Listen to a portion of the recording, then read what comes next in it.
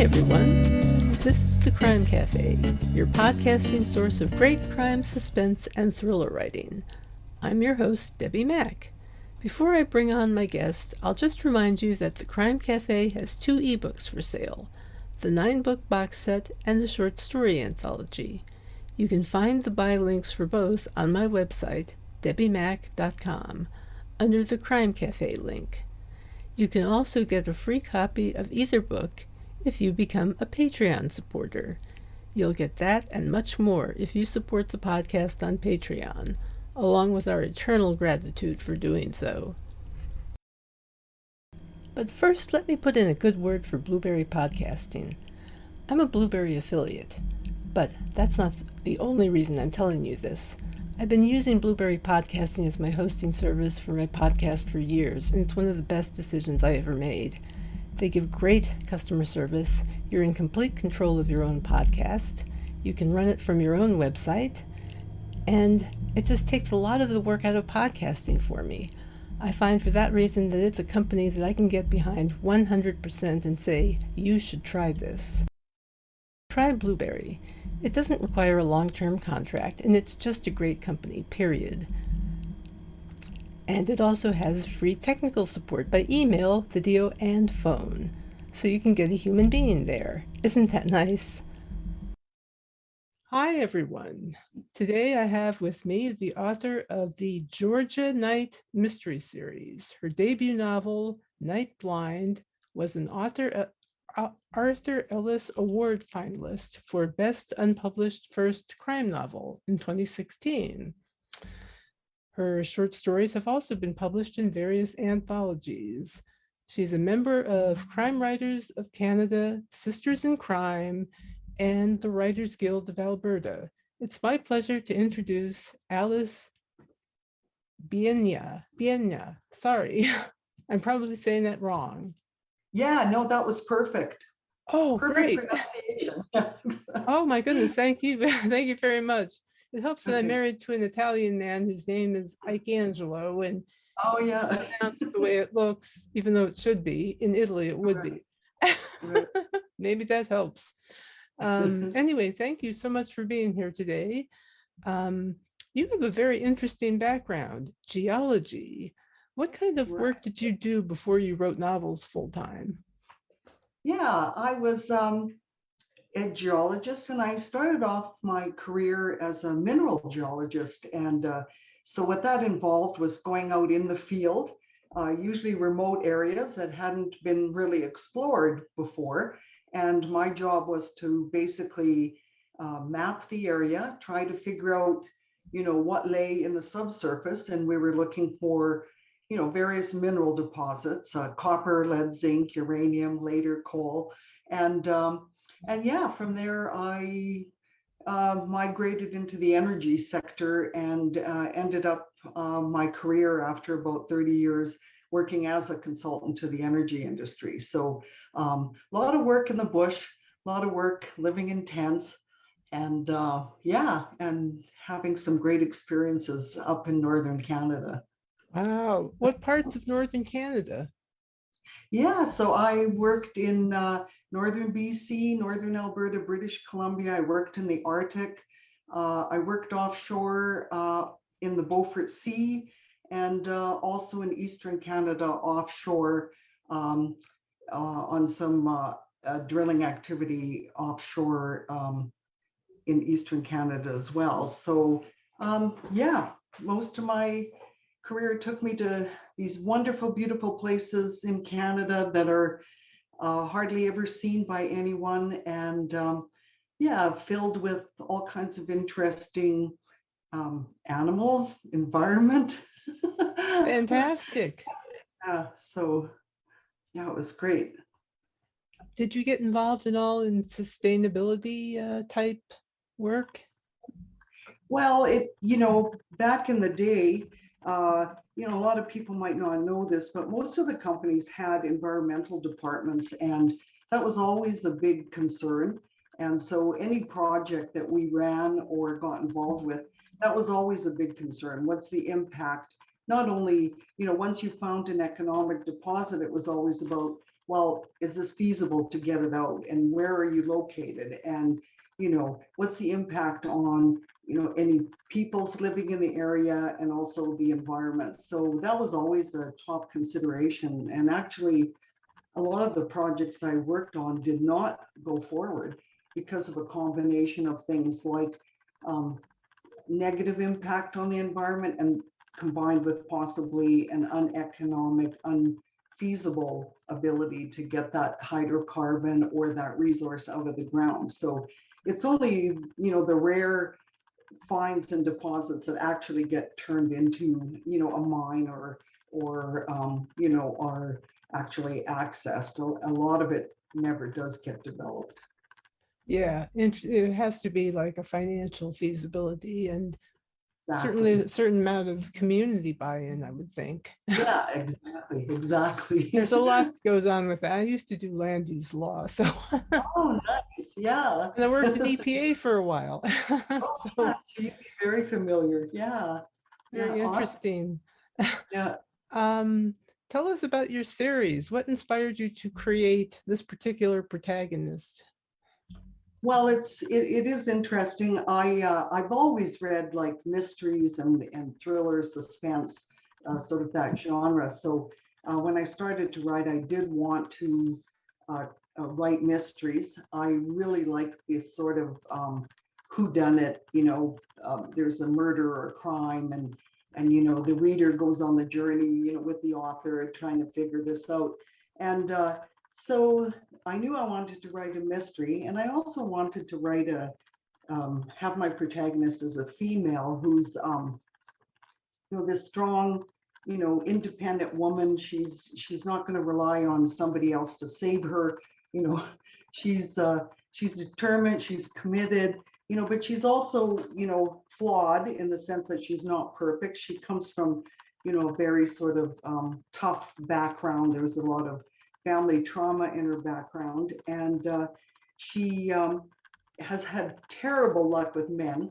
So, that aspect of her life isn't really going well. And she's 38 when I opened the series, and she has just, she used to be a forensic analyst, worked in a lab, and then a workplace incident where this mass shooter, basically a former employee who was disgruntled and came back and managed to take Jorja hostage, and so that's sort of the precursor to what happened. And after surviving that attack, Jorja realizes that she's been living life, a little too safely, tucked away in the lab. And she's 38 and she really feels that she needs to get out there and put herself out there more and experience more of what life has to offer. So, becoming a private eye is sort of a short jump for her because she's very analytical in nature and doesn't require a ton of retraining because she,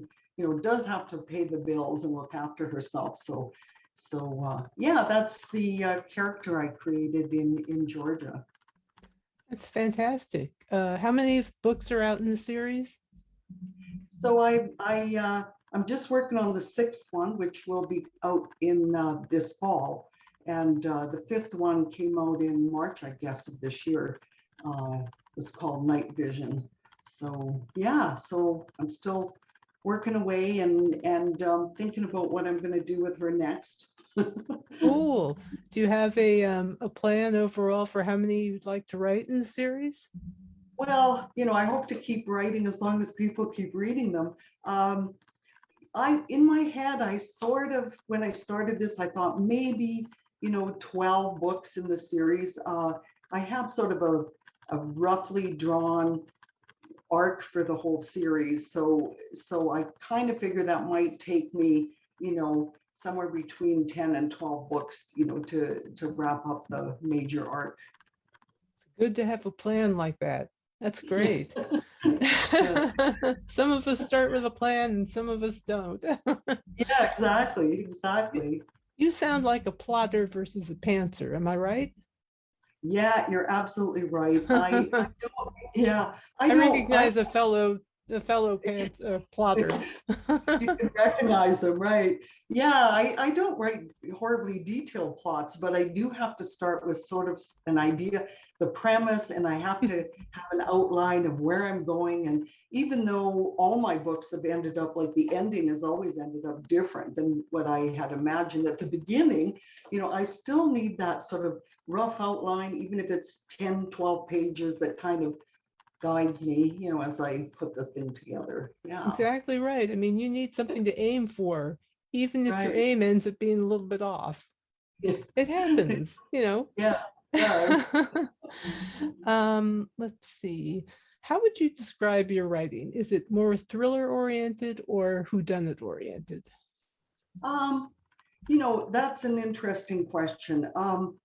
I, for me, if you had asked me this, 3 years ago or whatever, I would have said, I thought I developed it and came at it from a plot basis. So, there's a fair bit of action in the book itself. And then I realized that, character plays a huge aspect of it, because really it's, Jorja and my understanding of the character that I created, that, and her response to situations that really drives the action. So, which came first, I don't know. I think they sort of developed together. But I would describe myself, or the writing itself, as more of a mystery suspense. Um, a lot of the reviewers today have thankfully said it's a real page turner and they can't put it down. But it's less thriller-esque in the true definition of a thriller, in the sense that who did it at the beginning, and the protagonist is really just running to try to prevent bigger disaster from happening. And in my case, in the books I write, it's more of a case of a murder or has been committed, and Jorja's trying to find out what happened. But I do like to weave in lots of twists, and for me, it's, those are the kind of books that keep me reading, right? Is where, the chapter ends and you look at the next chapter and you think, oh, it's only 2 pages. I got to read this. And, then it's 3 a.m. in the morning. Exactly. Yeah, I know. I love it when that happens. I love it and I hate it. It's like, oh my gosh, I have to read yet another chapter. Exactly. It's so late, yet I just have to read this. Let's see. Can you think of a particularly memorable experience you had when you were working in the field before you started writing fiction? Oh, wow, there were so many. I can think of tons. I mean, I worked on the offshore oil rigs, and I was lucky enough to be evacuated twice in the middle of the night because the Arctic ice was building up and hammering the ship, and we had to evacuate. So there were instances like that, and some of them were less fun than the other. But I will tell you one thing, working up north, and a lot of times I was just working with one partner, and we would go out in these fly camps. So a tent camp, 2 people, the helicopter would move you about every 10 days, bringing you supplies. And other than that, you were out there basically on your own. So, for me, storytelling, has always been sort of an important part of my life, as well as reading. So I used to, I'd come back from these fly camps with these stories. And, one of my favorite was that I almost got killed by a reindeer. And I don't know if you know that Christmas song, Mama Almost Got Killed by a Reindeer, or however it goes. Yeah. So I was out on Traverse and up in the Arctic, and it's very barren, and there's no trees and hardly any hills. And I had been stalked by a barren land grizzly with 2 cubs about a month earlier. So I was still sort of on hyper alert. And I noticed something moving on the horizon. And so, of course, what is that? Is that, wolves? Is that a bear? Like, what is that? And this object came closer and closer. And I realized that, oh, it's a caribou, actually. So it wasn't a reindeer, but in my story, it became, a reindeer. But this caribou had this massive head of antlers. And he got closer and closer, and I'm thinking, what is this caribou going to do? And suddenly he broke into a run and just ran past me, ran at me. But in the last minute, I sort of ducked away and he ran past me and he plunged himself into a little pond that was behind me. And as he roared by, I noticed his whole face was covered in black flies and mosquitoes because there were about 1 million of them there. But anyway, I chalked that up to a close call. And so later when I was telling the story, I would start off with, I almost got killed by a reindeer. So. Oh my goodness. So what authors most inspire you? Well, I read quite widely and a lot of thriller suspense mystery writers. I think like a lot of authors like me who write mysteries, Agatha Christie, of course, was huge. I loved her ability to, take a simple scene actually and weave a whole mystery, into it with all these characters. So she was awesome. I read, of course, a lot of Sue Grafton, Sarah Paretsky, those were some of my favorites. And and this past year, interestingly enough, I discovered an author. He's been around for a while, but I never came across him until about a year ago, and that's Anthony Horowitz. And I just loved his Magpie Murders and Midsummer Murders. I think it was another book of his. And he writes a contemporary sort of, but it really reminds me of sort of Agatha Christie in some ways. And he's got these mysteries within a mystery, which I find quite intriguing and fascinating. So lately I've been become a very big Anthony Horowitz fan. He sounds interesting. I'll definitely have to check him out. Let's see. Do you do a lot of research before you write or when you're writing? I don't beforehand, but then depending on the nature of the story or plot, I do find I have to like do some research along the way to, try to build in, that element of realism, even though it is fiction. I know in Nightblind, the first novel I put out was there was a big element of homelessness in it because Georgia is looking for this person who, for her client, a relative that she never thought was alive because the client's relatives all seem to have perished during World War II, but she gets news that this individual might have survived. And so George is looking for him.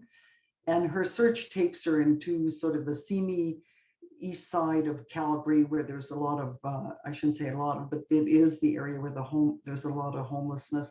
And so I had to do some research on that. And I do have a few friends, one friend in particular who's a social worker. So I did know some of the nature of the work that went along with that. But I did end up watching a number of documentaries, interviews with people that had lost their homes or somehow found themselves on the street. And so that became a really good source of information for me to try to portray the characters in my book, not as caricature homeless people, but people that have a past, people that got themselves there through a whole series of difficulties. And so that really meshed well with, Georgia herself, her past life, and also her client's life, having escaped the Holocaust as a child and all the trauma that got associated with that. So yeah, I did a lot of research on that book. And so.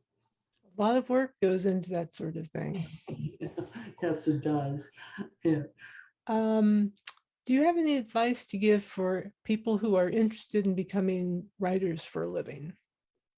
Yeah, I think it's interesting, writers for a living. I think it's a difference to be, like you can sit down and write pretty easily. It's the for a living part that's difficult. One thing I would say to somebody is, if you have this hankering to write, do it before I did. Like, don't wait 40 years to start writing. So that I would hear be that. that would be number one. It's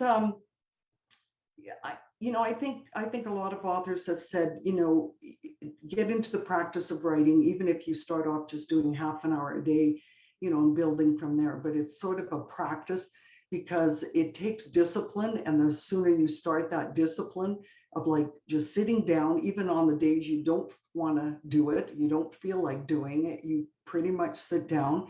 And it's amazing how many times if you force yourself to actually sit down, it works out well. Uh, so it is developing that discipline. And the other thing I think, when I look back on my own career and my own journey, I think it would be very hard to be a writer and earn a living at it if you were just, graduated from school. I think it's important to have some life experiences that you can draw on, when you're building your stories and your characters.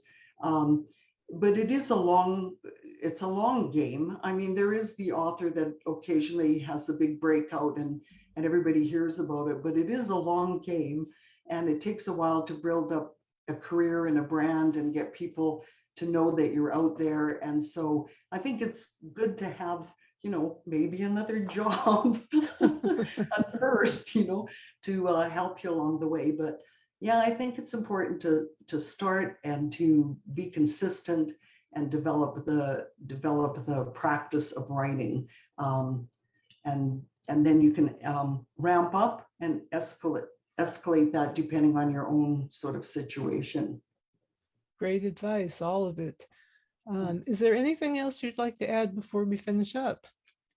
Well, just for your audience that's watching, if anybody wants to try out one of the Jorja Knight Mysteries, I do have a free prequel to the series called Night Shift on my website if they want to visit me there, and they can download it for free and see if they are enamored with Jorja Knight as much as I am.